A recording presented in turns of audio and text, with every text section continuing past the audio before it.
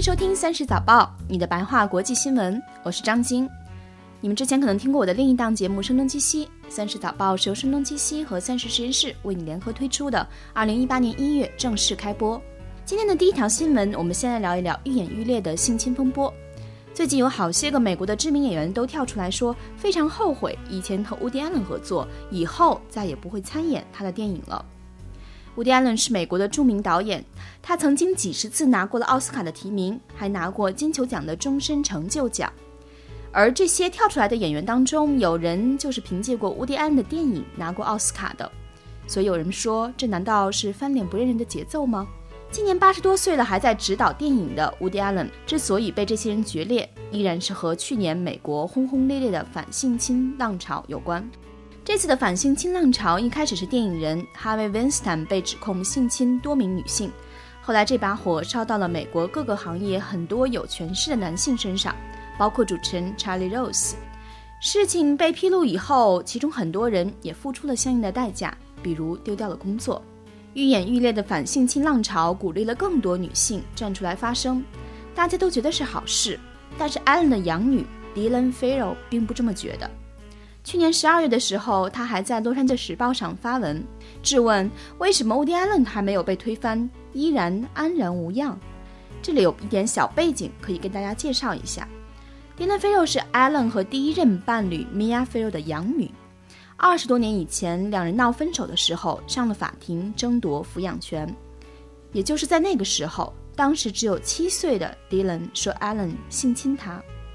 但是当时艾伦的公关团队说，这是米娅为了争夺抚养权教小孩子这么说的，并且指出迪伦很多次的口供都有出入，这也成为他们认为这件事情是编造的主要原因。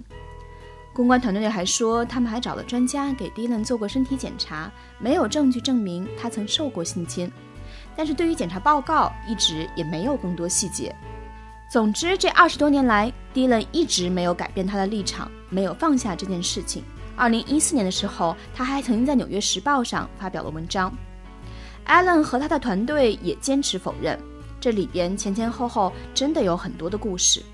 Vox 就有一篇比较详细的报道，如果大家想了解的话，可以在微信公众号搜索30实验室，点击阅读原文。前面说到迪伦12月发表了那篇文章，还在里面点名提到了几个电影人，说看到这些我仰慕的人和艾伦合作，而且逃避回答艾伦性侵这个事情，我心都碎了。他点名提到的人里边就有上周刚刚在金球奖上获奖的 Lady Bird 的导演 Greta Gerwig。Gerwig 之前还凭借艾伦的电影拿过奥斯卡奖。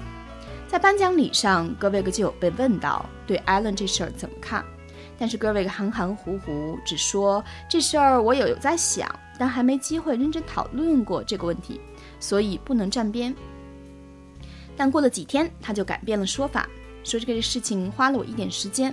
但我现在想说，如果我当时就知道我现在知道的，我肯定不会和他合作，我现在和以后都不会了。除了他之外，另一位凭借艾伦的电影拿过奥斯卡的演员 Mira Sorvino 给迪伦写了一封公开信，信里说，作为母亲和女性，她为迪伦的遭遇心碎，自己非常非常抱歉和艾伦的合作以后不会有了。这里边还有一个小花絮，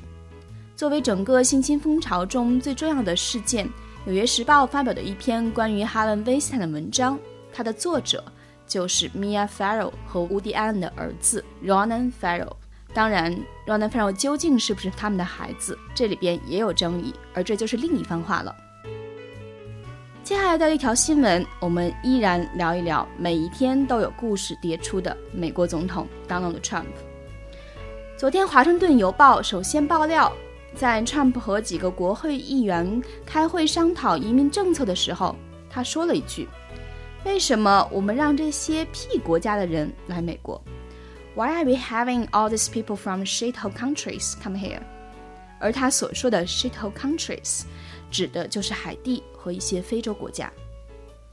就像我们之前在新闻中也有说到的，美国有一个叫做 TPS 的临时签证，会发给一些发生自然灾害或战乱国家的人，让他们暂时来美国生活，等他们的国家恢复到可以正常生活了，他们就会回去。11月的时候，国土安全部宣布要终止之前因为大地震发给海地人的 TPS 签证了。这个月又说萨尔瓦多人也差不多该回去了。于是跟川普对着干挺移民的民主党议员就跑去跟川普开会，想跟他商量一下保护这些穷苦国家来的移民。结果川普就说了上面那句话，他还接着说为啥不能多一点比如挪威的移民。他还单独把海地这个国家拎出来说，在美国的海地人太多了，不乐意优先保护更多的海地移民。CNN 显然都炸锅了，以往视频连线的嘉宾都是互相辩论，虽然会互相打断，但至少还是文明的发表观点。但昨天辩论就出现了比较激烈的语言，有人直接情绪强烈地说 Trump 就是一个大种族歧视者。这里边的观点是合着黑人国家就是 shithole country， 美国就不欢迎他们来移民，对白人国家的人他们就热烈欢迎。CNN 的美男子主持人 Anderson Cooper 讲到自己在海地大地震去报道的时候，亲眼看到坚强的海地人，不小心就哽咽了。他说，我看到的这个民族很坚强，有些品质值得我们的总统和白宫里的人学习。说回挪威，有 CNN 嘉宾 Trump 辩解说，提挪威只是因为这是个嘴边的例子嘛，因为 Trump 刚刚见了挪威总理。而说句题外话，见挪威总理的时候 Trump 照着他的发言稿念，说去年11月我们给你们送来了第一批 F-52 和 F-35 喷气机，但其实这是个口误，他总是习惯有口误。F-52 是 Xbox 游戏《使命召唤》里的虚拟喷气机。白宫新闻发言人和游戏公司都没理华盛顿邮报记者的花边问题，那个问题主要是想问 Trump 究竟打不打游戏，但邮报还是乐乐呵呵的写了这条新闻。这就是今天的30早报，大家可以在微信公众号30实验室当中看到完整的文字版，也欢迎大家收听我的另一档节目声东击西。如果你喜欢这档节目，也欢迎你把它推荐给你的朋友们，在苹果 Podcast 上给我们打分写 review， 支持我们把节目做得更好。谢谢大家，周末愉快。